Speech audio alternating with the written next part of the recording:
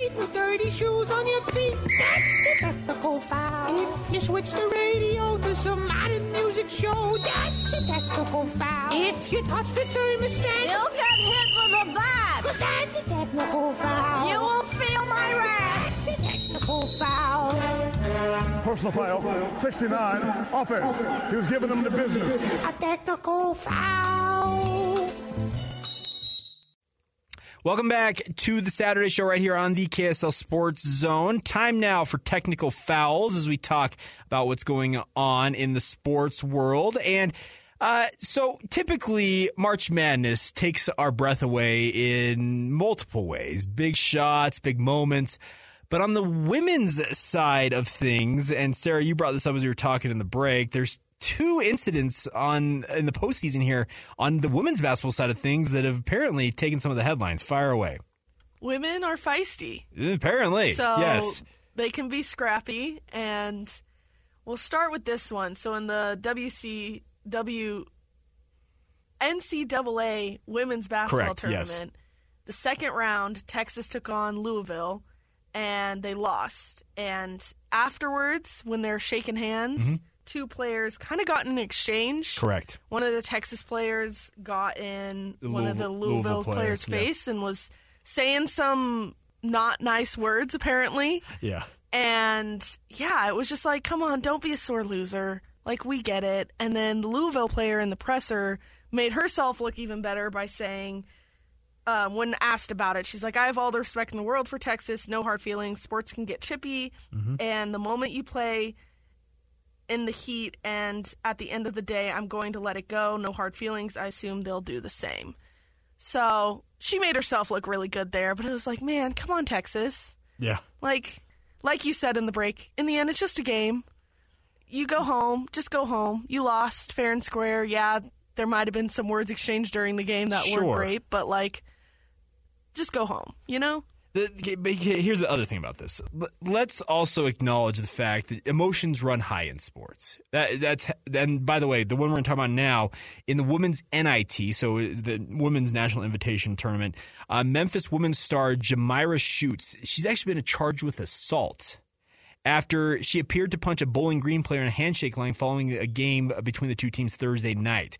Bowling Green released a statement saying that Schutz, a senior guard who made second-team All-American Athletic Conference, so she's an all-conference player, has been criminally charged. In the handshake line after the Falcons defeated Memphis 73-60, Schutz stopped to exchange words with Bowling Green guard Alyssa Brett and appeared to throw a punch, and it sent Brett to the ground. I saw the video of it. I retweeted it on Twitter, but the whole, like, the Adam Stanley, that's assault, brother. She's been criminally charged. And I'm not going to say it. Okay, I should say this. Probably for good reason. You don't do that. Yeah, you cross the line. You cross the line. Yeah. What you're talking about, okay, there's John back and forth, and she said, hey, emotions ran high and whatnot. Now, when you cross the line and throw a sucker punch. Yeah, control yourself. Come on. Yeah, that's a whole different deal. And this is a pretty high-profile player. Speaking of that, like I said, a second-team all-conference player throwing a punch like that, that's a really, really bad deal. You might be in the wrong sport. Yeah, so Bowling Green... Good point. Very good point. So Bowling Green is conducting its own review. They obviously are looking into this, but yeah, charged with assault. That's never what you want to see in women's hoops. Who knew? Maybe take up boxing. MMA and such are apparently breaking out in women's hoops. All right, we got one other thing I want to talk about here. Sarah, do you have any other ones? Okay. There are so many things that happened, and I should have written them down because I was like, man, this would be perfect for this segment. Well, this is one I wanted to talk about because this one it makes me chuckle, but it's also kind of stupid in the same way. Of course, Major League Baseball wants to speed up games. They've done the pitch clock, and they issued some new, I guess, what you call them, clarifications, what the rule entails and whatnot. Well, apparently, the memo that came out has a provision in it now for bat boys and bat girls. Quote, new standards will be enforced for bat boys and bat girls whose ability to quickly retrieve equipment will help us efforts to speed up the game, according to the memo. The league will evaluate the performances of bat boys and bat girls and could ask teams to replace them if their performance is considered substandard, unquote. You're basically a part of the team at this point. Okay, do you make millions of dollars? Yeah, well, okay, and so Patrick Kinahan, who I work with, when we were talking about this on DJ and PK, he was actually at spring training games last weekend and said that he had never seen bat boys and bat girls like move as fast as they were. They were sprinting and going. He's like, and he didn't. And then he said after the game, he saw this story come out. He's like, okay, it makes more sense. They've been put on notice. But here's the thing. These are 14-year-olds that are having fun, living their dream, associating with baseball players. Yeah. Too much. Rob Manfred, come on, man. Like, I actually like the pitch clock. I like the fact they're speeding baseball games up. It's up. I think it's faster, like 30 minutes almost in spring training right now. I do wonder once we actually get to opening day later this week, what's going to happen, how much faster it will be. This, though, seems like a step too far. Yeah.